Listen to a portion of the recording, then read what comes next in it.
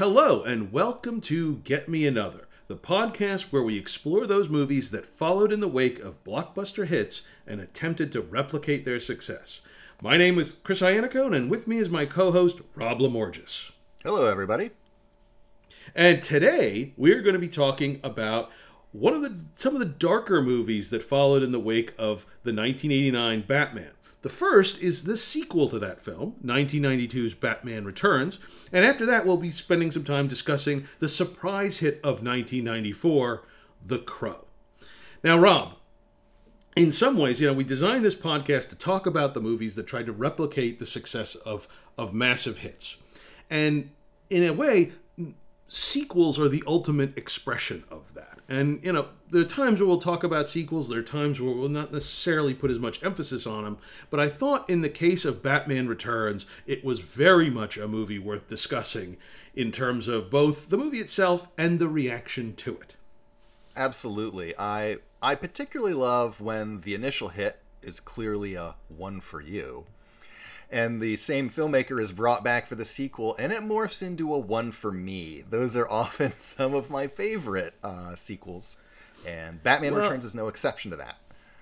Yeah, it's interesting because I think it's very clear that the first Batman movie was, while Tim Burton obviously is a major component of its success, it was a number of different creative forces all kind of working in concert and perhaps balancing with one another. You had Burton obviously as director, you had Peter Gruber and John Peters as producers, you had Sam Hamm writing the script, and I feel like, Batman Returns is a different animal altogether. Absolutely. Just even from the set design and costume design, the first film, we'd talked about mixed many looks, and you had German Expressionism, Art Deco, various styles kind of mashed in. Batman Returns looks like Tim Burton's drawings come to life. This movie looks closer to Sweeney Todd or his drawings for The Nightmare Before Christmas than it does to the original Batman that he did.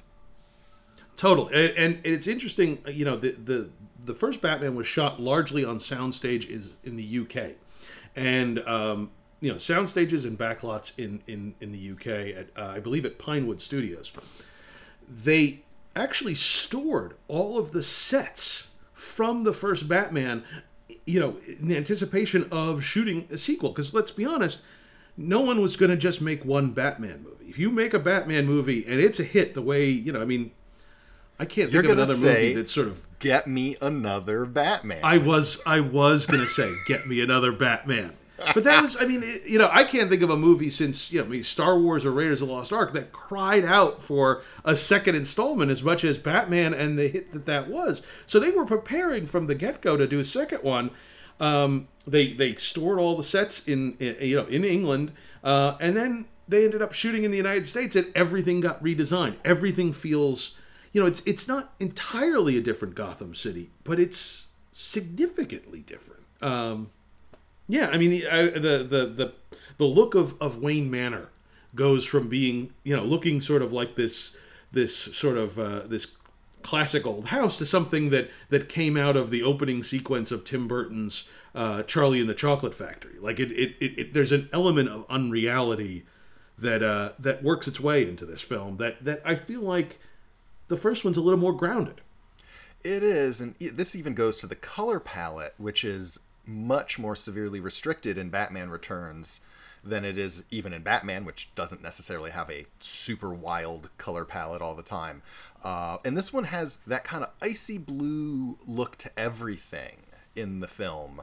It just kind of tinges everything because, lest we forget, Batman Returns is a Christmas movie. And that winter dreary look kind of infects everything. Let's be honest. Is there anything more Tim Burton than a gang of circus freaks terrorizing the city? That's the most Tim Burton thing I've ever seen. Absolutely. It even goes past the giant, rubber ducky, I think. Which I love that rubber duck. Comes later in the film. That rubber duck is great. And I love the design on that is not dissimilar from one of the toys. I think it's like becomes a vampire rubber ducky in Nightmare Before Christmas. They are at least cousins. Right. Oh, absolutely. Well, let's start with talking a little bit about about the script. Sam Hamm was the writer on the original movie, and he did come back and do a draft of Batman Returns, which I think at the time was just simply Batman 2. But they did not use that draft, and instead they brought in another writer, Daniel Waters, who had done Heathers, a movie that I know you're a big fan of.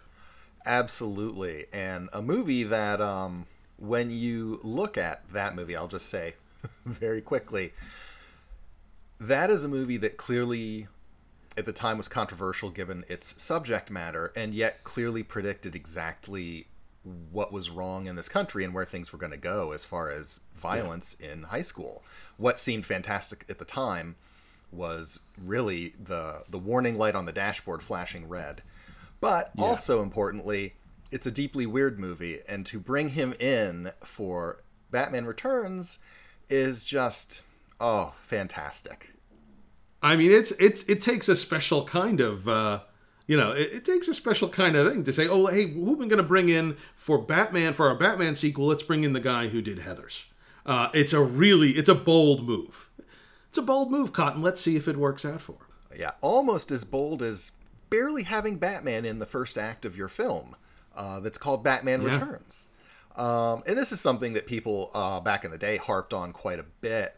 What surprised me is in watching the film now and kind of knowing where it goes, and I hadn't seen it for a while, but I remembered all of these things. I didn't care.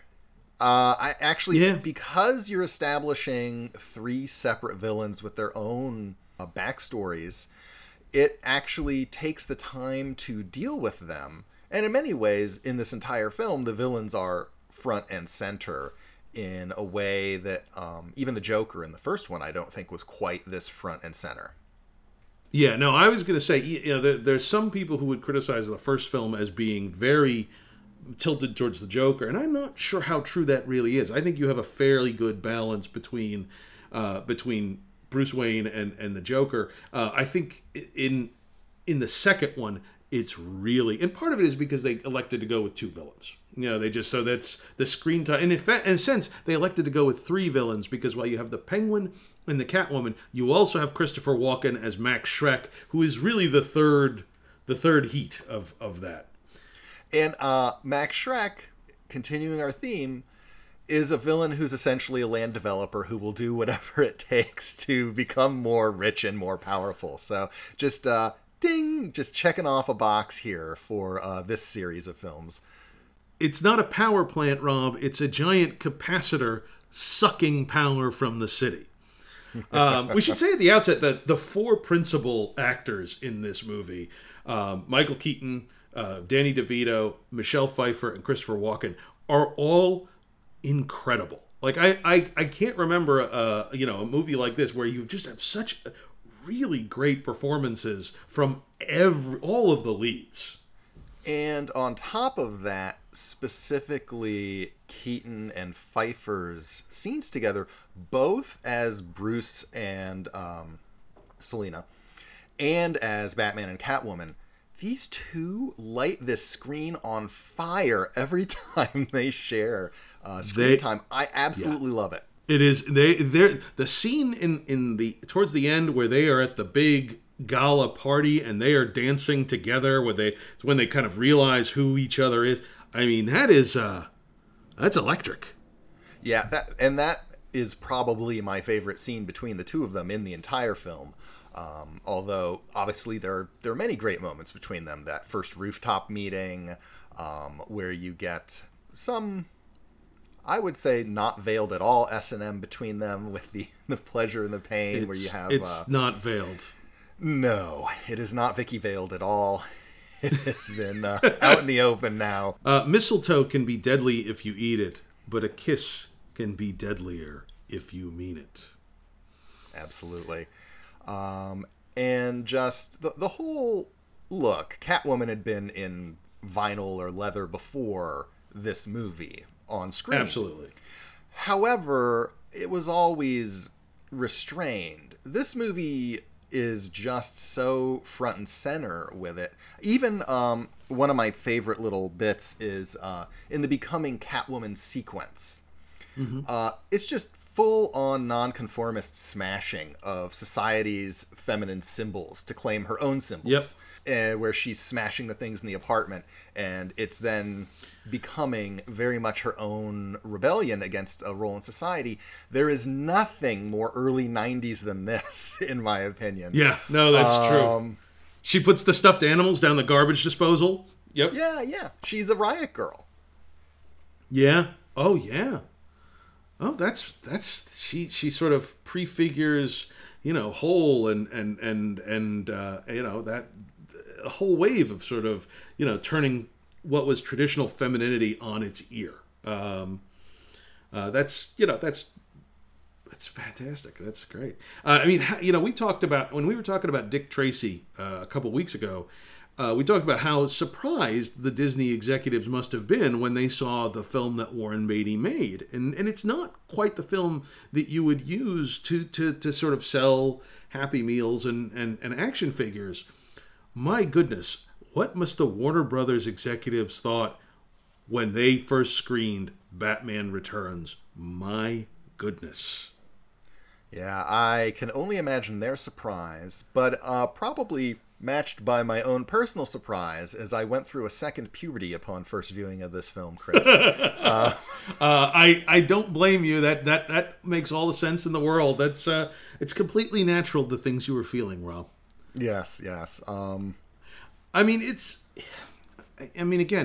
this is a sequel to one of the biggest movies of all time that is squarely aimed at at all ages. I mean, it's supposedly, and it's actually, again, you're selling Happy Meals, and it is a movie that actually contains the phrase "unlimited poontang," uttered by that's Penguin, right?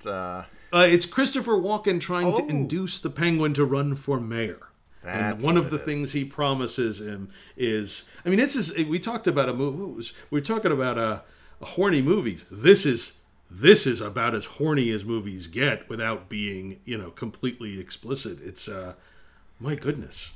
And what I find interesting is, while they do set up in the beginning a lot of potential compassion for Oswald, Oh, absolutely, who becomes Penguin later on, they do take great pains, and I think his sexism is one of the ways where they just make him disgusting, so that it, much like the character in the world of the film is succering Gotham, the residents of Gotham, about his true nature, the movie almost suckers the audience into thinking that Oswald is going to be sympathetic in that way, but then pulls the rug out. At the same time that they give you Selina and Catwoman, where you do wind up kind of having that compassion, and it's not misplaced. But this whole film, on multiple levels with multiple characters, very much is playing with the idea of your public persona versus your true inner identity. And absolutely, it does that all over the place. Obviously with Max Schreck, it does that. And with Bruce and Batman, again, I will coming to him last, but it is there in this film. There's a scene in this movie. It's after Batman's first fight with Catwoman, where where Batman's in the Batcave and he's pulling the spikes out of the side because he's been injured, and it's the first time we see him speak in his Bruce Wayne voice, but wearing the Batman suit. He calls up Alfred and asks for him to come down with the medical kit. And it's this one moment where he's sort of both Bruce Wayne and Batman at the same time. Because even in some of the other scenes when he's in the Batmobile and he's calling Alfred, he's still speaking in the Batman voice. So it's one of the most interesting moments in all of the Michael Keaton, all of Michael Keaton's performance as Batman over two movies. It's that moment where he's sort of both at the same time. And what's interesting is because I think is the story, Selina is bringing that out of him. Yeah. And Catwoman is bringing that out of him. It's almost the healing of that rift, that before he is Bruce Wayne here and he is Batman here, and that by the end of this movie, those two characters come together, or those two portions of his psyche kind of reunite in a way, that is, at least it seems a lot healthier, given everything that's happened. Yeah, and you have that moment in the very end where he takes off the mask. You know, he's in the as Batman, and he takes off the mask as Bruce Wayne off underneath. It leads to one of my favorite bits, which is when the eye makeup that he clearly wears around his eyes disappears, because. And one of my favorite lines in the movie, which is when Walken says, "Bruce Wayne, why are you dressed up as Batman?" I'm like, this. It's such a like because he is Batman. Christopher Walken in this movie is just amazing. It's one of my favorite Christopher Walken performances as Max Schreck. He's so good. What starts out as sort of a kind of Donald Trump inspired thing kind of becomes something even more. It's funny. There's a great. I noticed when I was watching it. There's a bit where they go. The camera pans across the pictures in Max Schreck's office, and in one of them has Max Schreck instead of in the famous Nixon Elvis photo. Instead, it is in this world. It is It is Max Schreck and Elvis shaking hands. And there is also a photo of Max with Arnold Schwarzenegger, who would later go on to play Mr. Freeze. Or is it a photo of Max with noted cryogenicist Dr. Victor Freeze? Who knows? Maybe that was planting the seed of what was to come. Yeah, and as you had mentioned that line of Shrek's and with Walken's performance, that is indicative of there is so much deadpan humor in this movie. Yeah. There's a lot of more overt stuff as well, but there are a lot of just throwaway lines and throwaway bits. Some of it even going into the action of the movie where there's that one scene where Batman is fighting folks. He has almost his Raiders of the Lost Ark moment with the swordsman and the gun, where it's the big guy who says, "Hit me," and then Batman just, sticks dynamite Well, yeah, and this is and blows the guy up. It's very, it's at least a similar type of setup. Burton's Batman is not one that's afraid to kill, as we have established before. It is not the it's not even that I'm not going to save you. It's I'm going to stick a stick of dynamite down your pants and throw you in the sewer. It is not necessarily the Batman of the comic. I mean, there's things about this. It is so weird that Warner Brothers would greenlight this movie. I mean, it's got a plot about child murder. I mean, that's crazy. That they would. I'm kind of in awe of the fact that this movie exists and that Warner Brothers kind of said, "Oh, hey, Tim, do whatever you want." I mean, and it's a movie I really enjoy, but I think to myself, is this the movie you were gonna make as your second Batman movie? I'm kind of shocked that it exists. Well, and I can tell you that the making of this movie still reverberates at Warner Brothers even today. I have been at the Warner Brothers lot before. I'd even worked there for a short time. And anyone who works there for a period of time will notice the stray cats. There were times that I would come out and on the hood of my car was a circle of stray cats holding some sort of cat conference, clearly in their hobo cat ways. And I had to shoo them off so I could leave. And all of that stems from the fact that they had so many cats with the cat wrangler on this film, and some escaped. And to this day, their descendants haunt the lot. Now, this is what I was told.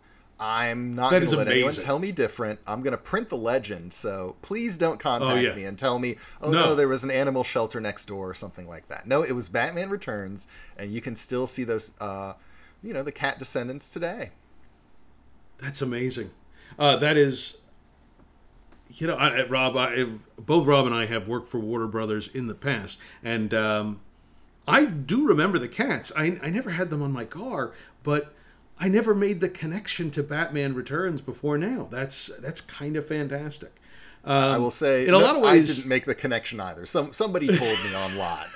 Yeah, I think that is fantastic. Like that's a great Hollywood urban legend. Like you say, when the legend is, in the words of Batman star Robert Wuhl of the first Batman movie, when when the legend is better than truth, print the legend.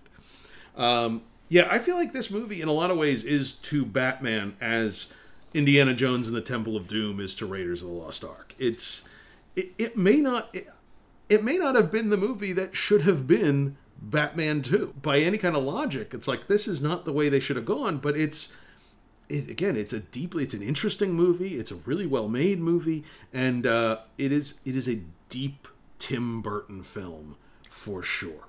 And just this has to be one of the movies that, for me at least, is just a pinnacle of pre-CGI filmmaking.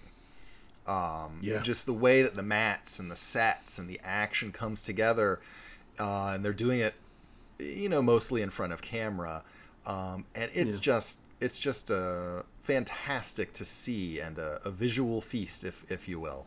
I think one of the through lines for this series is watching the transition as we go through time, and we starting with Batman and moving through the 90s, the transition from largely practical effects to a combination of practical and CGI to eventually largely CGI by the time we reach the end of this cycle. And it's interesting to see how that changes.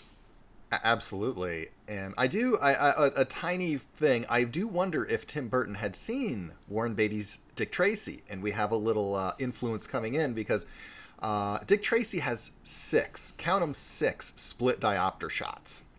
And that's where you have, it's almost like a split lens, so that you can have 2 different focal depths, usually for extreme foreground and extreme background. Right. And the original Batman usually had it's sort of out of focus in between, a little bit of out of focus in between. Absolutely. And this one has a split diopter shot. It's about 48 minutes or so into the movie when Shrek pays Penguin a visit. We have the split diopter there. Yeah. The Penguin's in the right foreground. Shrek, is coming up the stairs to the left background. The seam in the lens is not hidden as well in this shot. You can see more of the blur. Dick Tracy, they hid those pretty darn well. But I will say, the shot still looks fantastic, and it's amazing. I am a big fan of those types of shots. Absolutely, they to me are sort of a classic Hollywood visual that you would do. Again, it was done. It was all practical. This was before the days of CGI. Just put it in a computer. Oh yeah, and then you have so many special effect lines. Lines that to me are as exciting as any explosion or wire work. To like Daniel Waters again, I always love his dialogue, but there's the one particular Catwoman line that I had to write down because it's just so wonderful. When she says, "It's the so-called normal guys who always let you down. Sickos never scare me. At least they're committed."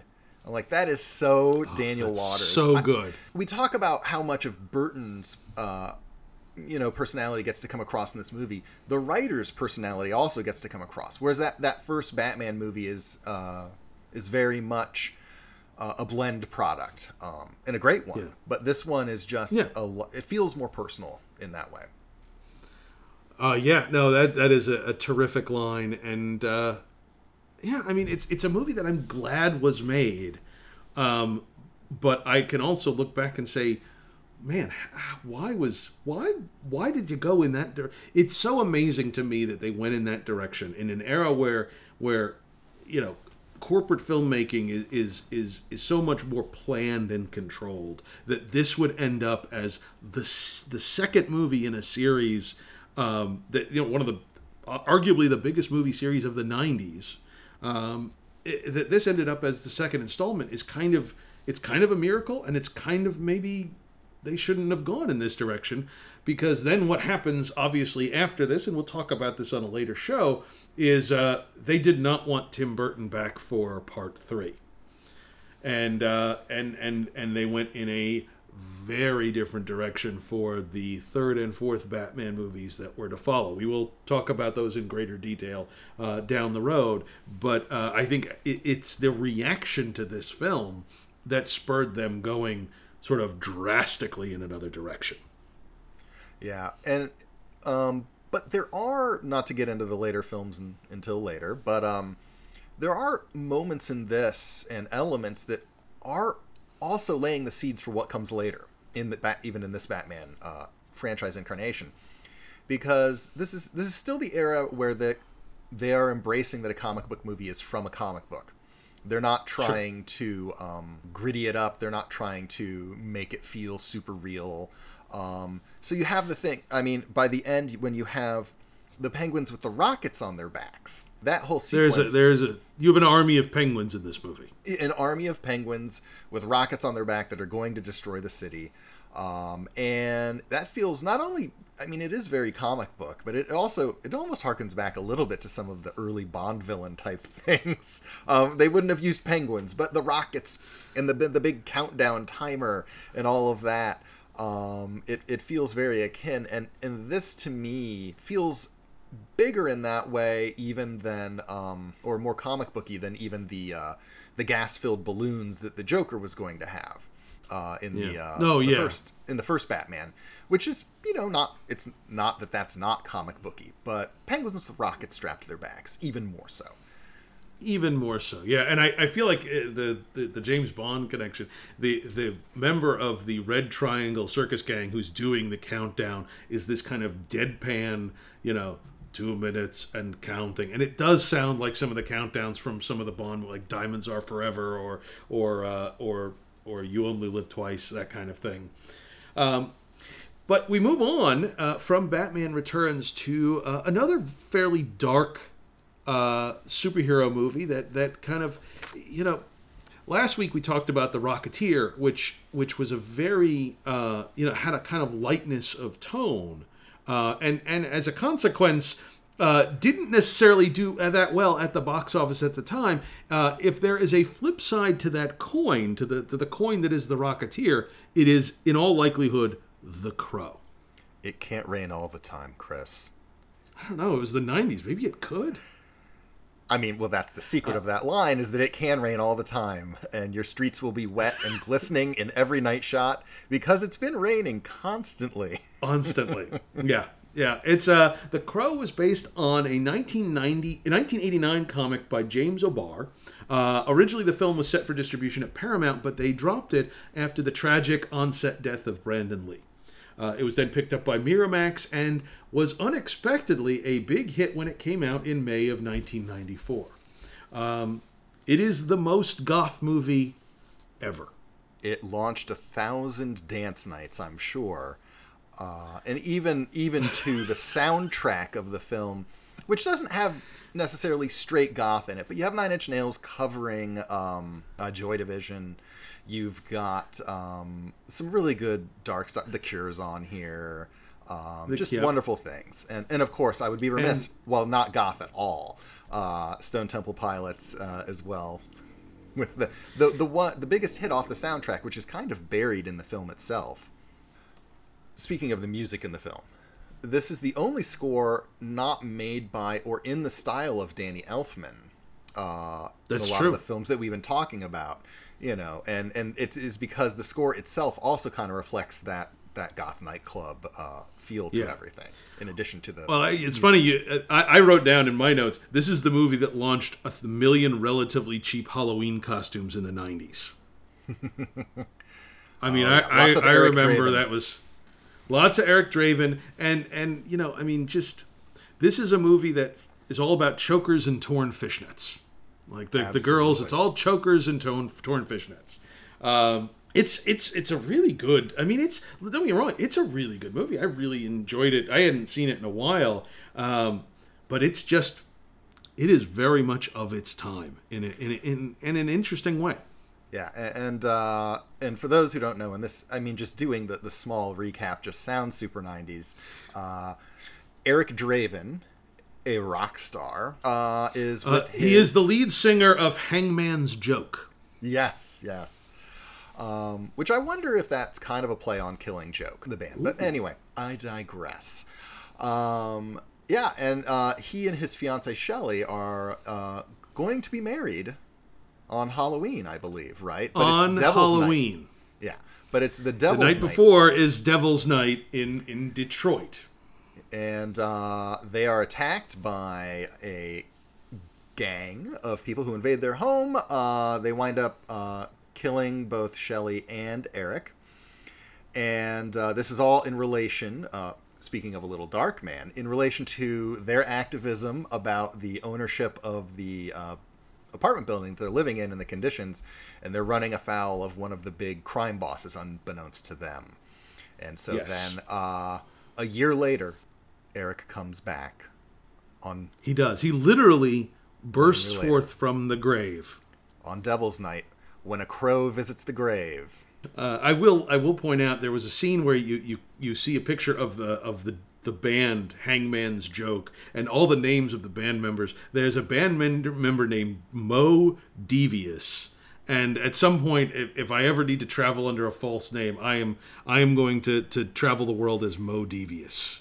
Because that is fantastic. Okay, it's there's a hardcore element to this. It's so hardcore that the music venue has random welding going on. Like there's just somebody randomly welding in the background while live performance music is going on, and it's like, well, there you go. Oh yeah, and just everything. This is a movie where, as you had said with one of our earlier films, all of the tonal elements are aligned. Absolutely. There is nothing that sticks out as far... Everything fits. It is all of a piece. And it's interesting. Even someone like Ernie Hudson, who, by the way, this is one of his finest hours, I think, for me He's personally. Great. Yeah, he is genuinely great. But both his performance and just the way that cop character is in the movie, it all still fits. You're using a movie star in a way, in a role where he's a detective. He's helping Eric. He's kind of an audience surrogate at times, as well as Sarah, who's kind of the proto Chloe Grace Moretz character. Not Chloe Grace Moretz, but I mean it's kind of that thing a few years earlier. Sure. And so we have two audience surrogate characters almost, but you still spend a lot of time with Eric, so you almost don't even need an audience surrogate character at all. Yeah. But all of this is kept on, in even Eric and Sarah's relationship, which is very sweet, because they knew each other before when he was living. All of this still fits within kind of that very romantic, morose, and somewhat bleak, although perhaps with a ray of sunshine peeking from between the dark clouds. It all stays in line with itself, because one could easily imagine the spunky kid who's his sidekick friend. That could go real sideways in a movie like this, and it just doesn't here. No, it absolutely doesn't. Honestly, this is another movie with a terrific cast. I mean, besides Ernie Hudson, you have Tony Todd, you have John Polito. The primary villain is played by Michael Wincott. And he is so great in this movie. Oh, he is so great in this movie, and it's such a. I wrote down, it's such a 90s movie that even the villain is sad. Sad and a little bit bored with life. You know, I also thought to myself, this is the movie that the Ben Affleck Daredevil tried to pattern itself after, but the Ben Affleck Daredevil is the a little too late corporate version of this. It's like, it's hey, we can sell goth to those kids if we take all the elements from the more authentic version, which is The Crow. Yeah, and The Crow, with Michael Wincott's character, where he has that snow globe that he got from his dad when he was 5 years old. And whole line, childhood's over the moment you know you're going to die. Yeah. It's and the whole sadness, of the villain. Oh God, could he be the kid from St. Elsewhere grown up? I'd like to think so. That's a deep cut. then we're getting to Darkman there as well. So it's a shared universe. It is everything happens. It's all connected. And also David Patrick Kelly, correct? Jerry Horn and warriors come out to play, and the evil Dreamscape guy, I believe. Oh yeah, that's right. Also, that's right. He turned into the Snake Man, and my nightmares. He turned into the Snake Man. That is a terrifying sequence. Yes. Like Batman, there is a cathedral where the climax takes place, and we do get another villain falling to his death, but this time he is, because it is the most goth movie ever, he is impaled on a gargoyle. Oh yes. And that there are a lot of. It's interesting. The Crow, you wouldn't watch Batman and the Crow back to back and necessarily feel that that one was trying to be the other, and I don't think it is. But they do share a lot of elements. Even like when the Crow kills Tintin and he leaves behind the crow symbol, and you get that crow symbol left in multiple places throughout the film, and it is. I mean, it's very reverse Bat Signal. It's not you calling the hero, it's the hero telling you where he's been. Again, another thing they mimicked in the Daredevil, where it's the fire, it's like on the ground, and they do the 2Ds and fire. It's like, man, you stole that right from the Crow. The other thing that that's similar with Batman is the model work in some of the sets. Like that, in the beginning when you're flying through that model city. The shot's fairly long and feels pretty epic, and it's it's a different stylized aesthetic from Burton's Batman, but it is definitely a stylized aesthetic. And I think even 2-3 years later, I don't know that you would have gotten away with building that model city and being able to kind of fly through it with your camera. Well, compare it to some of the much more grounded cities that you'd see in the world of Christopher Nolan's Batman, where it feels like, oh, we took kind of Chicago and Pittsburgh and New York and kind of mashed them together, but it feels like it's a real city. This feels like kind of otherworldly in the way that Tim Burton's Gotham City has an otherworldly feel. What I also love about this movie is that it is also very detail oriented in different ways than something like The Rocketeer. It doesn't have that similar kind of traditional setup and payoff necessarily. There are things that come into play, but it's just not that's not what this story is. But you get a lot of things written into the story and visually expressed that where the two coming together add up more than the sum of the parts. Like the resurrection of Eric is almost like a goth rebirth, or more like a re-death, I guess, if you totally will. He walks through the filthy garbage birth canal in the alley, and he's shedding his clothes, so he's like the snake skin's coming off. It's in the rain, of course, and it's almost when he gets to his old place. This is the night of the resurrection. It's almost like the camera's in a POV, and it's treated almost like a killer's POV in Halloween or something like that. So again, interesting. And this to me harkens back to Burton's Batman, where in the introduction to Batman, there is that moment of you're playing with horror elements. Are you to fear the hero or not? When Eric's reborn as the Crow, you get a little bit of that. And then unlike Burton's Batman, while you, I think, are rooting for Eric, the movie treats him. He is to be feared throughout this movie. It is. It has a lot more teeth, I would say, than some of the others. Agreed. No, I mean there's no pretense of not seeking vengeance. Like he is out to destroy the people who killed him, and there's no bones about it. There's no. It's not pretending to do anything other than seek vengeance on those who did him and his fiancée Shelley, who did them in, and understandably so. It's interesting. This movie, in a lot of ways, is very influential in its own right, in terms of the look of it, and I mean, so many late 90s movies and early aughts movies seem like they are drawing from the style of The Crow. I mean, to name one that feels like it's kind of coming downstream is The Matrix. The Matrix feels like is very much in the vein of The Crow, stylistically.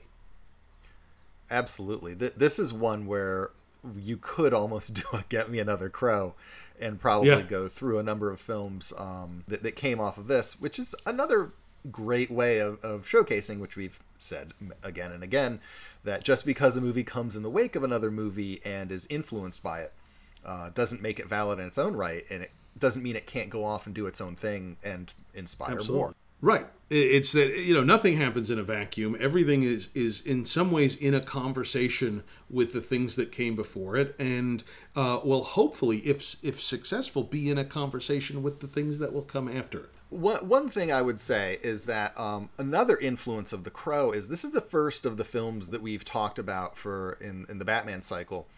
This is the first one that feels like it's influenced by music videos. Sure. And not just because it uses more popular songs of its day in sequences, just the shooting style, the lighting style, the editing style feel much more of akin at the end, the zenith of the MTV era. It's all about to come crashing down in a few years from when this film's released. And so as a consequence of that, this is the film. And I didn't have a stopwatch, but I think it goes the longest stretches with no dialogue of any of the ones that we've been talking about. And so in a weird way, those long stretches kind of give it, in some ways, while the budget is much lower than some of the other films, it gives it a very cinematic feel. And also, I think helps impart some of the goth heaviness if you're not talking all the time. You can brood. Right. That's absolutely no. I think you're right. That's interesting. Yeah, a number of of the films I think that we're going to talk about. Some of the films we'll talk about in the near future have a draw from sort of the music video aesthetic that kind of emerged in the late '80s and early '90s as music videos evolved into a form of their own. Absolutely, absolutely. I think we have to mention, we can't talk about The Crow without at least touching on the tragic on-set death of Brandon Lee, because if you want to talk about one of the might have been stories, losing Brandon Lee at this particular time, you just feel like there's a whole. He would have been a much more influential. He would have had a chance to play roles that were much more, would have been much more influential. It's one of those things where you say, just what a tragedy, the type of thing that should never happen. What could have been. I think I read somewhere that, he was the person originally that the Wachowskis had in mind for The Matrix, that he was originally going to be who they originally had in mind for Neo, which, talk about a movie that we might do on Get Me Another at some point. Is The Matrix obviously influenced a whole wave of action filmmaking throughout the aughts. And while I fully admit I have rose-colored glasses on when it comes to this film, unabashedly love it, always have. I will say I hadn't seen it in a long time, as many of these. Brandon Lee, it's a long time removed from the tragedy that occurred, and then seeing the movie in the wake of his death. And so even with that distance now, it makes me more confident when I see him in this film that he would have been a really big star. Because, look, this movie is so over the top in a lot of ways, as many of the comic book movies can be, because of what source material and the types of action you're doing. It could go completely off the rails, but Brandon Lee above all, the whole cast does, but Brandon Lee above all, especially given his role, he just sells it. And it really is amazing how he performs this role. I mean, there's the one point where Eric picks up a guitar at the pawn shop and he's carrying it around. And on paper, that sounds like it could go wrong in a million ways. Totally, like, hey, I got the hero, and he used to be a rock star, and he's going to strap on a guitar from the pawn shop. But I mean, just the way he picks it up and slings it, and I can't tell exactly what's going on, but his physicality is so like natural and moving that you don't think twice about it. I do, because I'm trying to think twice about everything with this. But, that is what we do. Yeah, and his charisma and charm come off the charts. And most of this role has nothing to do with his fighting ability. I mean, obviously, there is plenty of that in the movie. Sure. But the bulk of what's impressive for him in this movie is everything that is not those scenes. Absolutely.